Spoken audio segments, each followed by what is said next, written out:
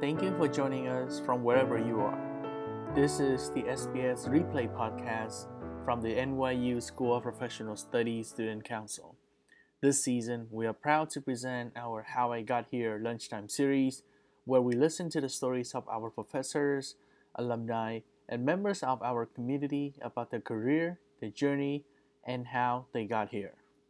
This week, we are joined by Michael Oppenheimer. Professor Michael Oppenheimer leads the Global Features concentration in the International Relations program here at the NYU SBS Center for Global Affairs, teaching courses such as the future of international relations and U.S. foreign policy.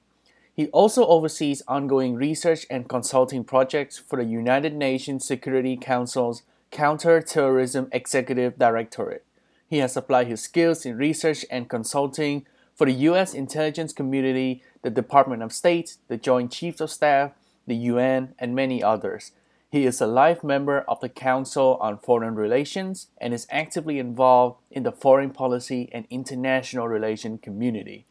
The original session was recorded on Zoom on November 4th, one day after Election Day, and was hosted by April Cardena.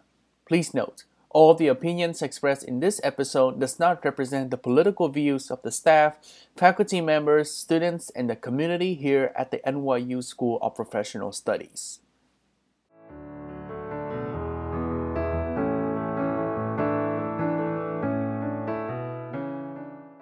Thank you so much, everyone, for coming to our, it's like fifth, sixth, How I Got Here, but this is our first ever How We Got Here.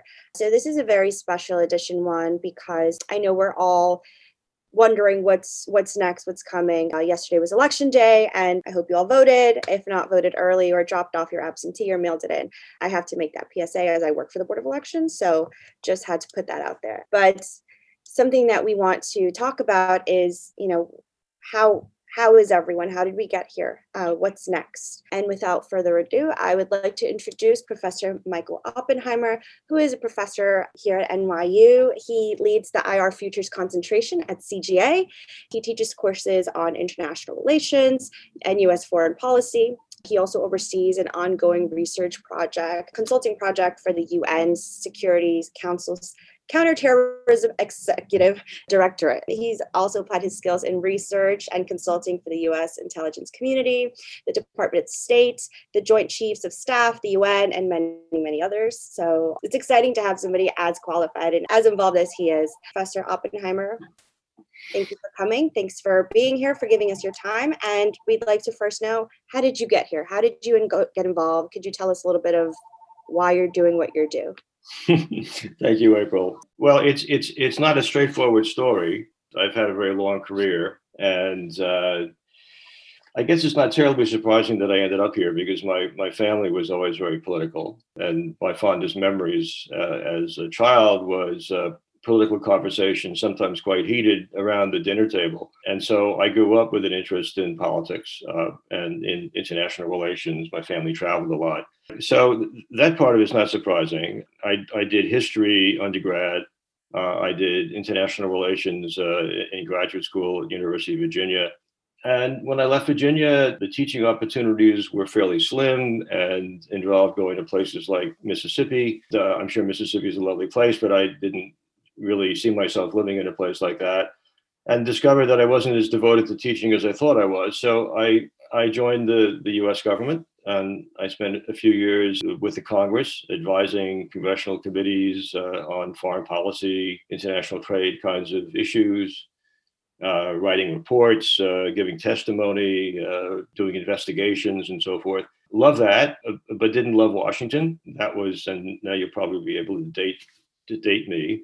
But that was during the Nixon administration. It was not a friendly place, not a comfortable place to be. I'd always had an interest in grad school and then in the Congress in thinking about change and trying to think about the future, but doing it systematically as opposed to simply, gazing into a crystal ball. And became very aware when I was at the Congress of how myopic American decision makers tended to be, that they stubbornly, clung to their assumptions about the world, even while those assumptions were being sort of disproved by events. So not only did they not predict very well, they didn't even observe very clearly what emerging reality was doing to them.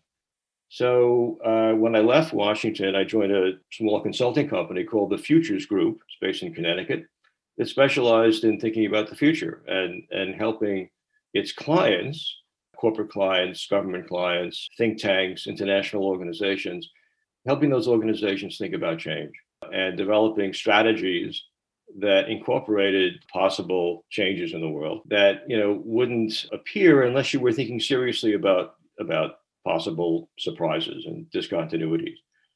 And that turned out to be quite a robust business to our surprise. I mean, we were basically a bunch of eggheads that did this because we liked it, not because we thought we could make any money at it. It turned out we actually were able to make money at it. And so after about 15 years, we sold the company to a public relations advertising company called Ogilvy and Mather.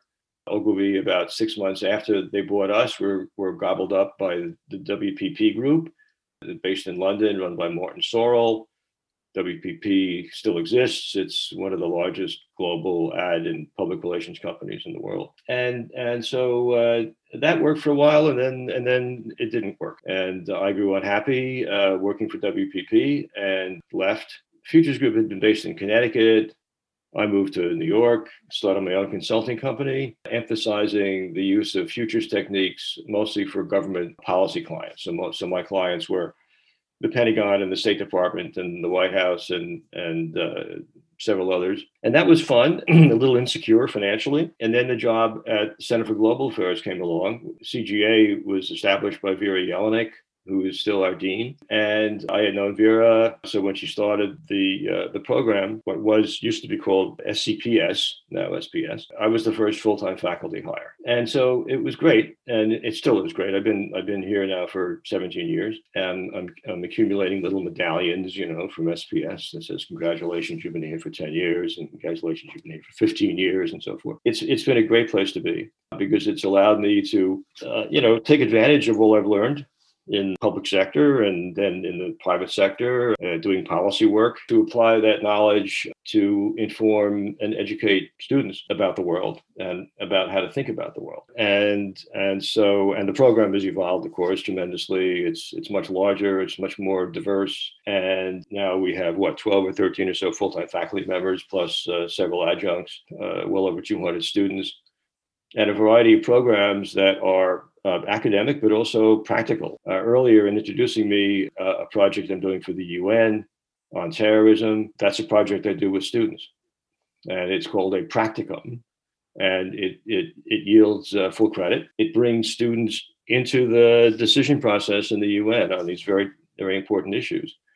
And gives students a chance not just to learn about the UN and about terrorism, but also to actually have an impact on UN policy. I used to say, a lot of FaceTime with top UN officials. Now the FaceTime is virtual, but there's still a lot of interaction between the UN and the students. And I oversee that. I do that every semester, and I have for the last 7 years. So, that kind of career sort of trail is not exemplary in any sense. It's not necessarily useful for anyone who wants to do this. If I have a word of advice about how to structure your career, based on my experience, you follow your love, you follow your passion. And if you're really, really good, which you stand a better chance of being good if you're doing something you like, right? You'll find a way. You'll find a profession. The profession is the variable.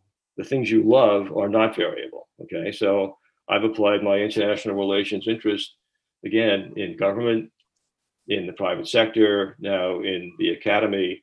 This is probably my last job, but I'm nowhere near retirement. So that would be my advice if this is part of the purpose here is to give younger people, students, a sense of sort of how you get to where you are. That's how I got to where I am. Thank you. Sure. I know something you just said is actually a fabulous transition. And you said, do what you're passionate about and just do what you love. I think especially this past election cycle, a lot of people have started getting more involved in politics, whether it's local, whether it's national. And, many of them have no desire to, be a political consultant or pundit or run for office, but what they're seeing and the things that they're hearing are making them want to be more involved. So a question for you, because you did also mention that you do bring your students into, your passion and what you love to do and what you're involved in. So I guess just an opinion from you or your insight for those students who, don't necessarily want to go into the political field or the political realm in any means, but want to be involved in helping the grassroots level or get out the vote or voter registration drives. How do you tell them to get involved without without making this their profession, right? We can all, as we should all be involved in the civic, and it's our civic duty to vote, to get out the vote, to voice our opinions on we believe is right, moral, ethical, whatever it is. What's your insight on that, and what do you tell your students in that aspect? Volunteer, reach out, get involved, stay informed, be courageous. It makes a difference. It's made a difference in this election. This is an extraordinary election. I mean, we can talk later if you like about the results, but just the process, the turnout, the attention paid, the amazing number of votes that were registered by various means, right, at the polling place, at drop-off boxes, by mail, etc., on election day and before election day. Just an extraordinary degree of commitment among the American people in the middle of a pandemic. So you are suddenly kind of operating now in a different political landscape, not necessarily in the sense of one party or another dominating a system. And in fact, the country is still deeply divided, but it's deeply divided at a higher level of commitment and engagement. And that's a good thing. I don't know what the turnout will end up being. I've heard estimates of over 70% of registered voters having voted. It's overwhelming. States like Pennsylvania, for example, that won't necessarily have results until late this week or even next week. And Nevada, I think, has the same situation. So some of those 7 or so states that are still outstanding and who will decide the election are, dealing with this avalanche, especially of mail-in votes. So this is becoming a more participatory political system, which is part of or should be a part of democracy. So obviously there are lots and lots of avenues to do this. You volunteer for a candidate, you volunteer for a party, you volunteer at the local level to help, oversee the election, you count votes. I mean, whatever your particular interest happens to be, the fact is that there are lots of opportunities to do this. And this is extremely rewarding. And, if you want to get your point across, if you have an interest in political outcomes, that's the way to affect outcomes, is to get involved. I mean, this is a really, really, really consequential election, this particular election. Some people view it as the most important election in our history, and some of these states are going to be very, very, very close,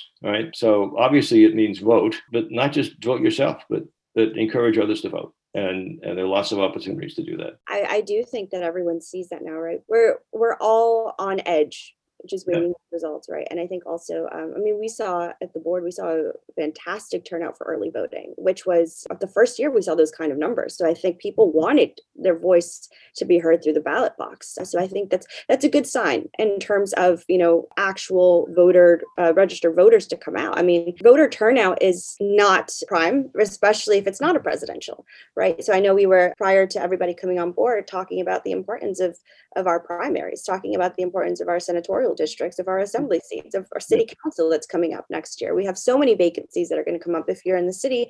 If not, be aware of what local elections are happening in your assembly district, in your election district, in your township, in your county. So I think, more and more people are coming to the realization that it matters and that they can make a huge difference, right? Flipping the seats has become such a popular used term, because one party or the other wants to flip a seat for their, because it brings more power, and we're the ones that provide that. So I think it's very important, not only, like you said, to vote, but to get out the vote. Bring your friends, tell your friends. Everyone who knows me knows I literally hound them to get to the polling site, and that's all I post. But it shouldn't be, out of the norm to go as a collective to vote. Well, socially distant, obviously, but making sure that you send out a group text and making sure that people are involved. And so this goes to my next point, and I think we'll start getting into the actual, heat of what we're here for and talking about election results. We'll talk about that and just, I know it's something that we're all very antsy about. We're all anxious for whatever reason it may be. It's something that is going to define this election cycle. It's going to define the 2020 presidency. And so could you provide your insight on how you feel the climate is right now and what we can expect to see in the next couple of days regarding results, individuals, or, just what you think we'll see?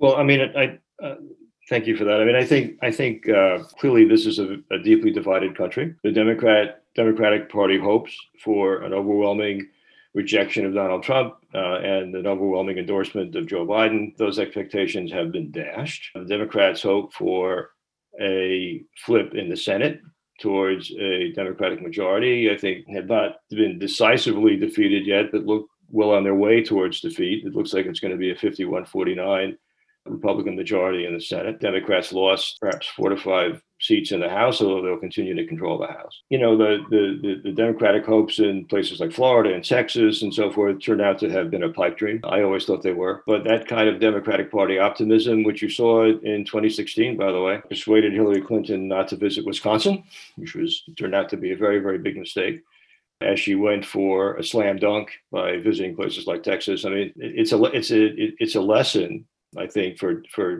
Democrats in the perils of wishful thinking and the perils of not, sort of getting your ground game together and focusing on just winning elections as opposed to, an overwhelmingly decisive mandate. I think Joe Biden was probably a little more pessimistic and a little more, strategically thoughtful about this than a lot of other Democrats were. So he spent the time in Pennsylvania and Michigan and Wisconsin and so forth, as did Barack Obama, as did Kamala Harris. And I think that will end up being a really sort of a key decision he made, not to chase this idea of 400 plus electoral college votes and so forth, but it means that it's a very deeply divided and highly partisan atmosphere. That calls for thoughtfulness on the part of Democrats. What's going on here? Why was a president who really kind of sloughed off responsibility for the COVID pandemic and has left us with a weak economy and so forth? Why did he do as well? What exactly is his appeal? Democrats need to figure that out. I think Joe Biden is the kind of guy who will actually try to do that, but he's also going to be burdened by an enlarged left wing in the Democratic Party who will tend to want to go for broke, in various areas of legislation. Healthcare, for example. Not that I think those are bad ideas, but in this current political environment, with a very narrow presidential victory and a Senate is still in the hands of Republicans, a lot of that will be wasted effort. So to pick his priorities very carefully, starting with COVID, by the way. I mean, that's got to be his first priority, is getting a COVID relief package through, which Trump has been unable to do.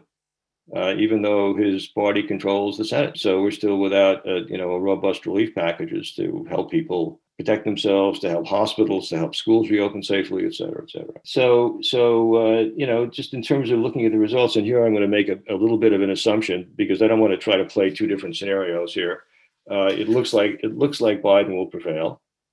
He may prevail with 270 electoral votes, which is, as narrow a victory as you can get. But if he wins Arizona, which it looks like he has, some news outlets have called it already for him. Arizona, that is, some haven't.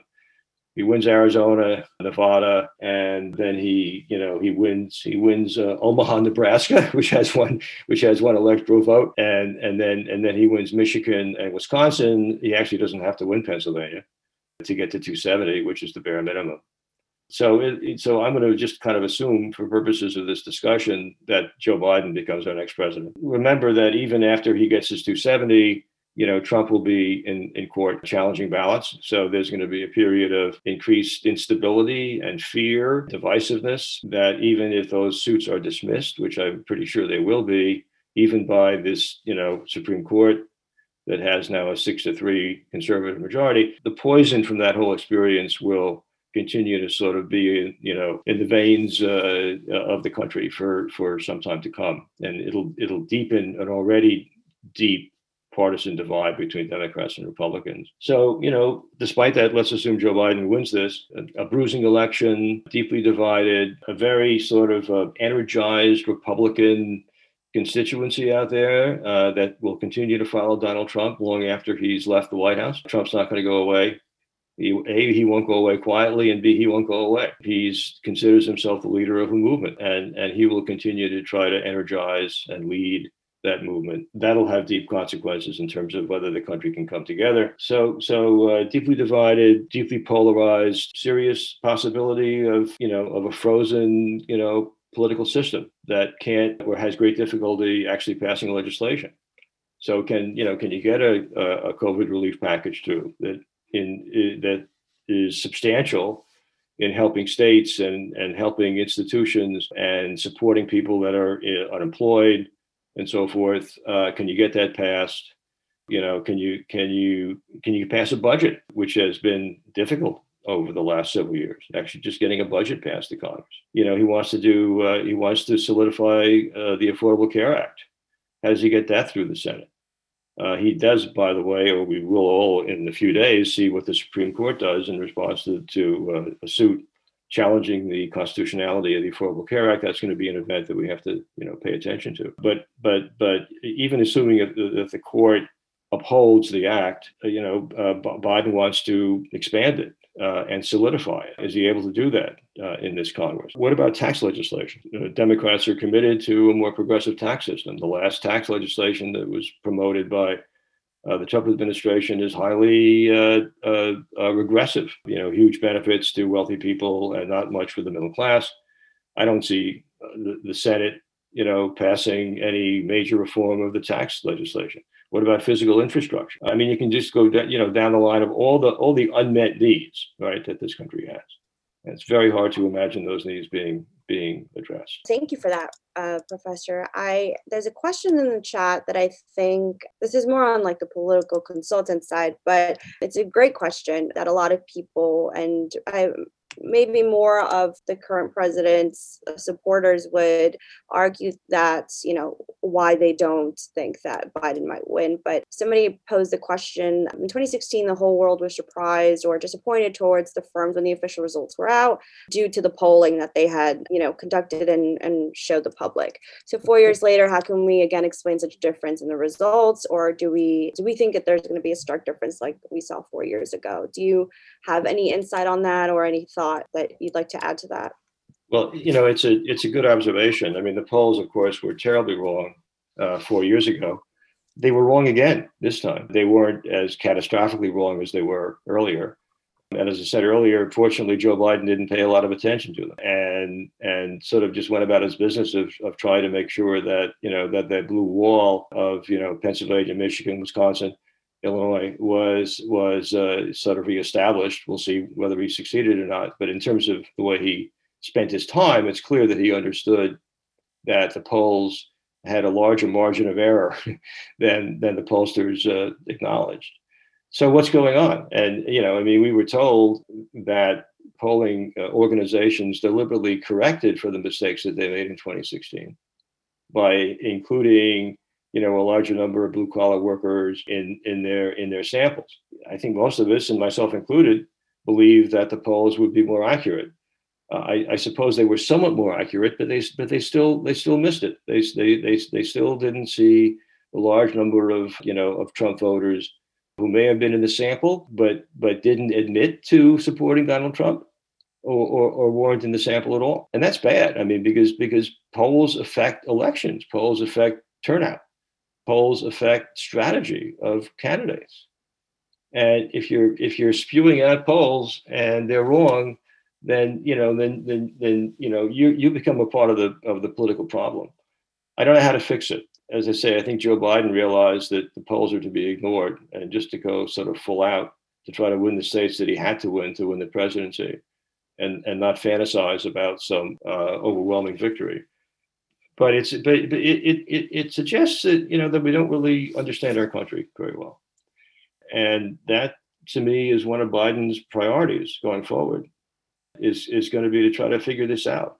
What is the lasting appeal, of a populist candidate who had 4 years to prove that he could govern the country, and in my view, failed. It's not as if he was an unknown quantity. He was an unknown quantity in 2016. So you can sort of understand how people might vote for him. But we had 4 years to watch him, and yet, he did well. Not I think not good enough to win, but he still did quite well. And so I think this is one of the real priorities that Biden's going to have, is to try to figure this out. I actually have a request for a question. So Jake, do you want to go ahead and ask the question? Yeah, for sure. Thank you so much for this today. So Australia has a 93% voter turnout, and we only have 55% voter turnout, but they make it like essentially illegal to not vote with like a $20 fine. And that like seems to work really well for them by the numbers. Yeah. Do you think that we, like the United States, could adopt some sort of like version of that where like there's a legal issue to it? Because like the numbers seem like it's almost double of like voter turnout. It's almost 100%. Yeah. There's the exception of like homeless people don't have to, but like the vast majority of the population does. And I was just wondering your thoughts on that. Yeah.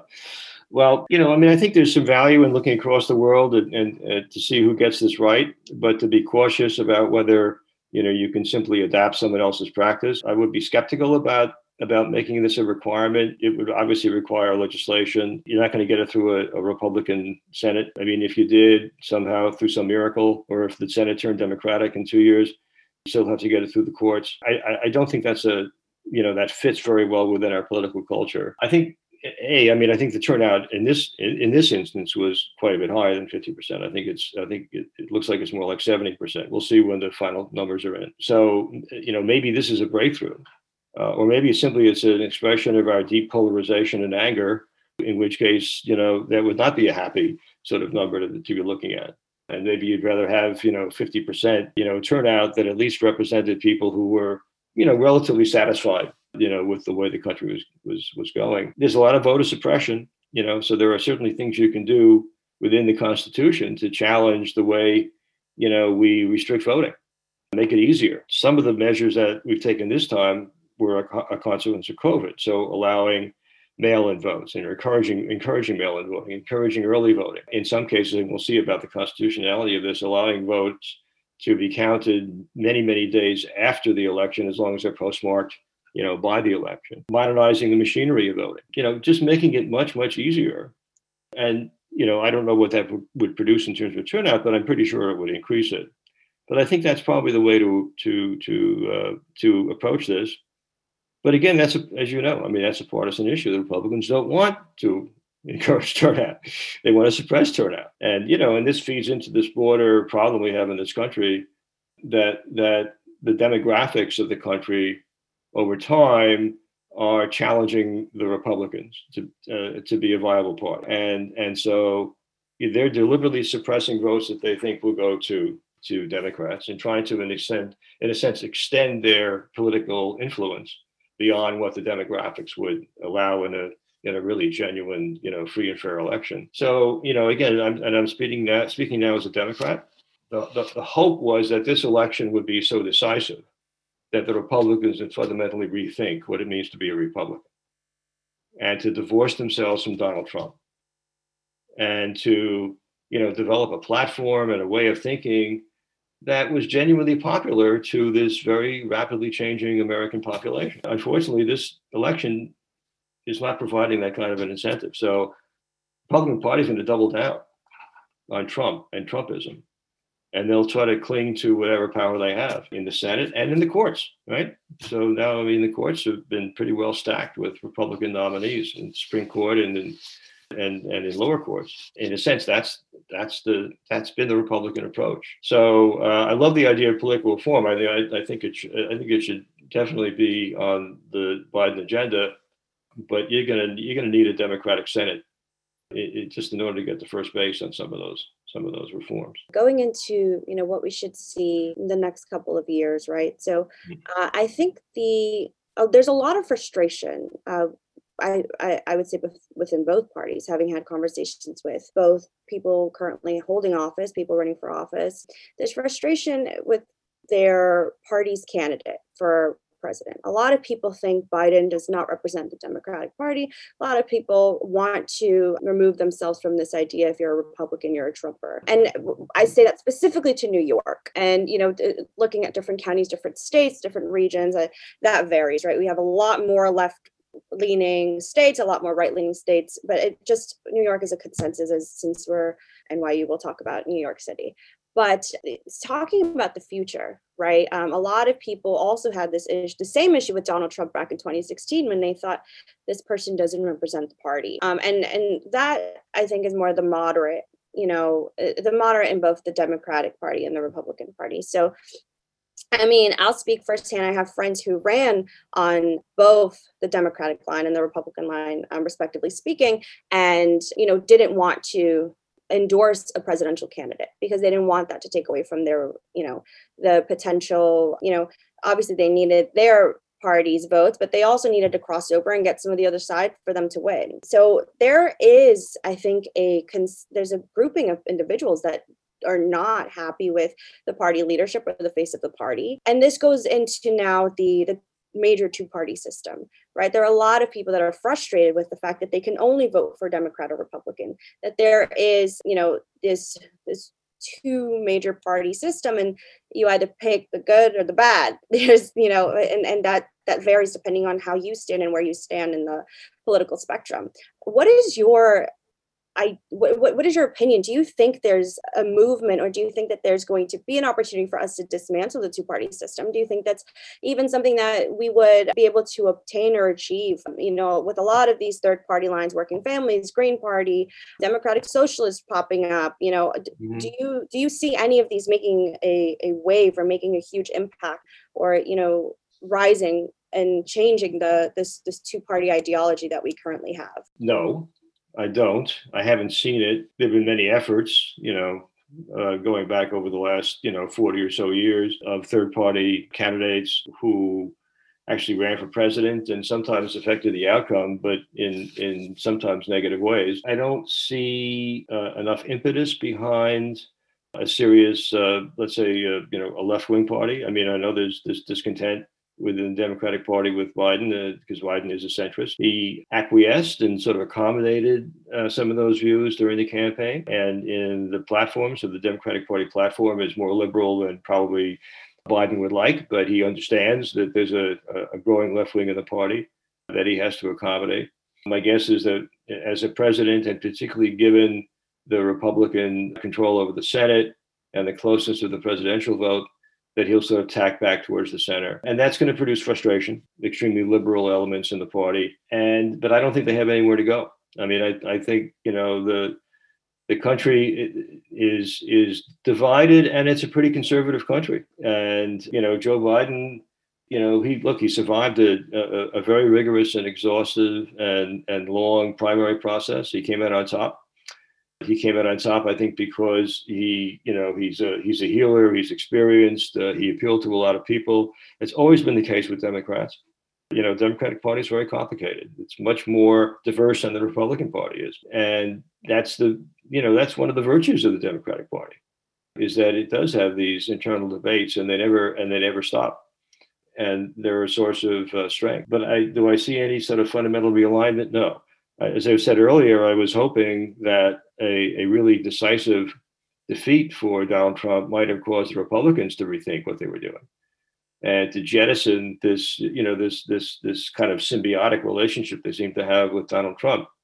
But this result's not going to do that. So you do have two very different. Let's remember, the party system has often been accused of being of the two parties being indistinguishable, right? They're not indistinguishable.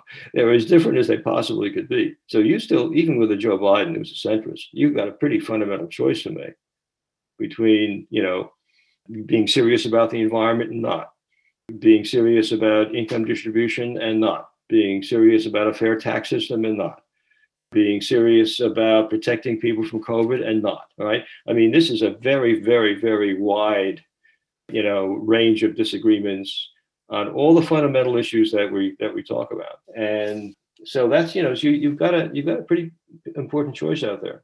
I think all of these points and all of these questions are what every citizen, resident, person living in this country has, right? This election will define some aspect of their life in some way, whether it's positive or negative. So I think a lot of people say, oh, all the voters, but it's every person that's really living here is anxious, is nervous, is we're all waiting to see what's going to happen. We've seen a couple of seats flip in our Congress and our Senate. We're really waiting for these presidential results. So I know we're not going to hear back for maybe a couple of days, and that's also it gives us angst in its own way.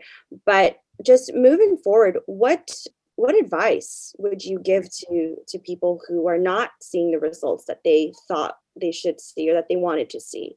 I know we said get involved, but what do you think are the best things to do now?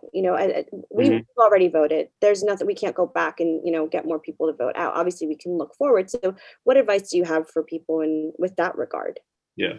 First of all, just let me say, because we're sort of getting towards the end of this, that what I haven't talked about yet is a Biden administration and the issues that it will face. We've talked about the partisan issues it will face, which is that it doesn't control the Congress, controls the House but not the Senate, and doesn't control the judiciary, and has relatively few judicial appointments to make because the Republicans have made most of those appointments already. But let's be clear. I mean, the Trump legacy, if we can now start talking about the legacy, is a huge burden on the country. I mean, Joe Biden becomes president, on the verge of a terrible, pandemic spreading throughout the country, throughout the world this winter, right?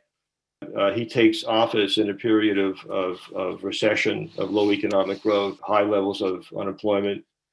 So it's not just the political situation he faces, it's the problems that the country has that he inherits. I mean, he reminds me, and I'm sorry again to be partisan, but this is another on the long line, but recent Democratic presidents who inherited a mess from their Republican predecessors. So, this is Barack Obama inheriting the financial and economic crisis and a large American presence in Iraq from George Bush, and then spends the first 2 years of his tenure as president just trying to dig out from under those problems that he inherited. Joe Biden's going to have a similar situation, except that Obama, at least for the first 2 years of his presidency, had a Democratic Congress, and Biden doesn't. So this is huge. As I said earlier, trying to get a COVID relief package, which has to be his priority, is going to be difficult, very, very difficult. Before we even get to the long list of sort of healthcare and income equality and other priorities that he's been talking about. So where does that leave you sort of thinking, right? I think you have to understand the barriers that will confront him. You have to have, I think, modest expectations for what he can do, even with the best of all intentions. And I think Joe Biden has very good intentions. I think he will try to reach across the aisle, but I don't think the Republicans are in a listening mood. They were in a listening mood for Obama. I don't think they're in a listening mood for Biden. So you have to start thinking about 2 years from now. The Republicans have a very small edge in the Senate. There are a lot of Republican Senate seats up for recompeting in 2022. So you start focusing on making the case that if you want Joe Biden to realize the potential, right, that he was elected for, then you need to get him a supportive Senate, and you need to do all that work that involves campaigning and writing op-eds and contacting people and talking to your friends and all the things that you can do to try to establish a firmer basis for that 2022 race in the Senate. I can't be too rosy, because we just have to confront these results. And remember, they could have been a lot worse. So again, in my partisan view, they could have been a lot worse. And they still may be, because this is not over, right? In my opinion, we have rid ourselves of a real danger to our democracy, right? In the name of Donald Trump, right? This was not a guy who believed in American democracy, and we think he's going to be gone. So don't underestimate how important that is.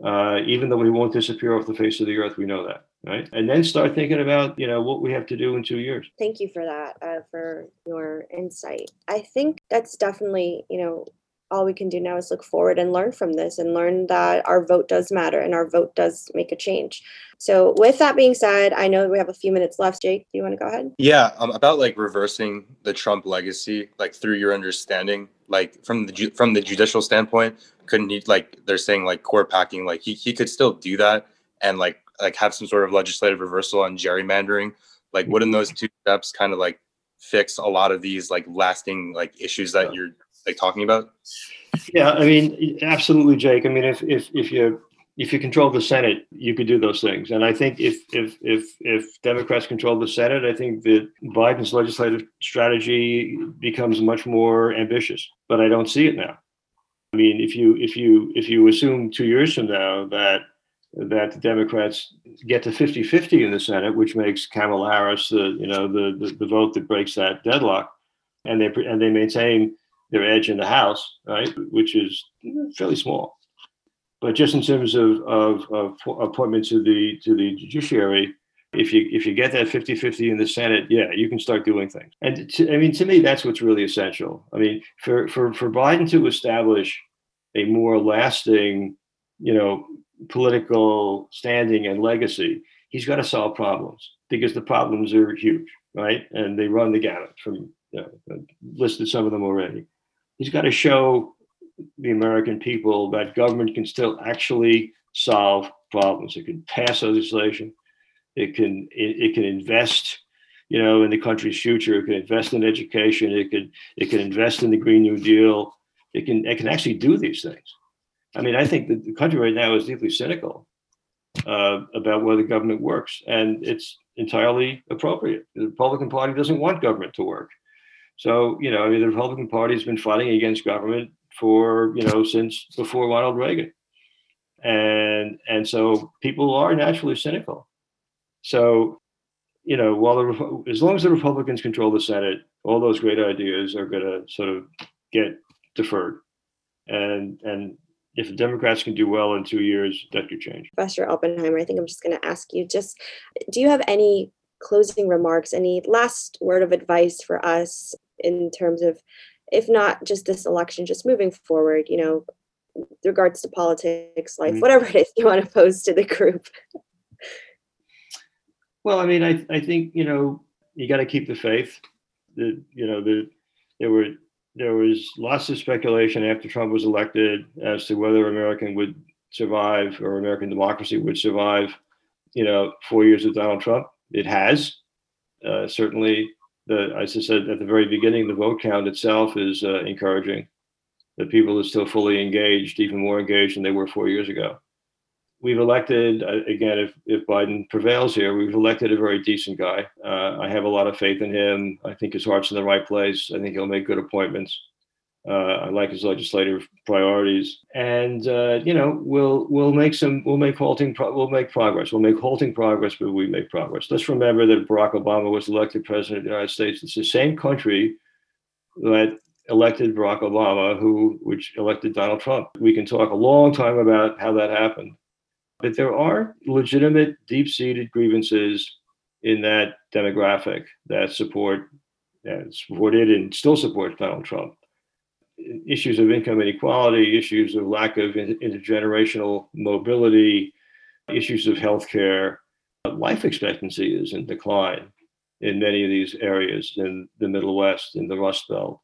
There's real misery, and those problems are real, and they have to be addressed, and they can be addressed. But this isn't just bloody-mindedness that's producing this large number of votes for Donald Trump. There are real issues here. They can be solved. Hopefully, the political system will come together and solve them. So, yeah. Yeah, I think it's important. I think those words of encouragement and just, keeping the faith and making sure that you use that to move forward and to continue your journey politically, whether it's running for office, whether it's volunteering, whether it's getting more informed on local candidates. I want to thank you for giving us all of that insight and your time. I know it's everyone is super busy, but we really appreciate you, enlightening us with all of that. Thank you to Professor Michael Oppenheimer. Join us in the next episode for John Burnett, a business executive with over 20 years of experience in the financial services industry and the managing director and founder of One Empire Group.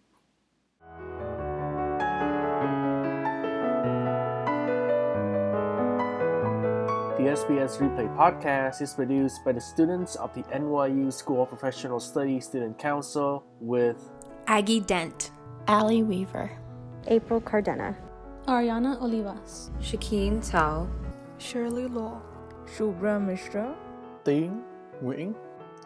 Special thanks to the NYU School of Professional Studies Office of Student Life. Follow us on Instagram and Twitter at SBSUSC and at SBSGSC. Thank you for listening and see you in the next episode. Take care.